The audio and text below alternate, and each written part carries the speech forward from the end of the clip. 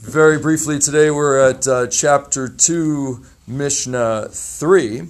Chapter 3, Mishnah 3. Hamotzia tavno ve'et kasho lirshut harabim lizvalim ve'huzak bahen acher chayav benisko. So if one puts his straw or stubble, that is to say, leftover agricultural waste, cellulosic material, into the public domain for conversion into, well, my translation here says manure, but I think it means compost. The word in Hebrew is zvalim, which basically means stuff you throw away.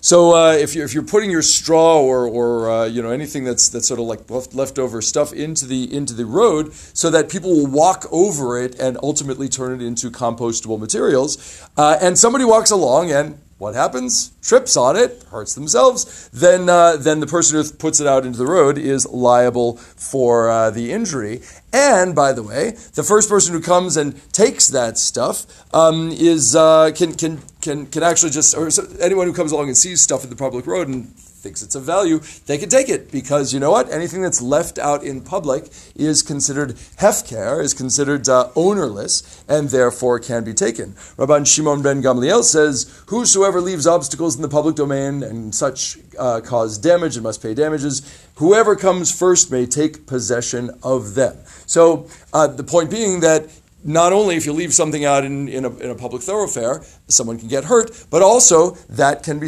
considered hefker, ownerless, and therefore you may take it. So if you're walking along, you find somebody's pile of straw that they're hoping will turn into compost, help yourself, bring it home to your own garden, and have a good day. Shabbat Shalom.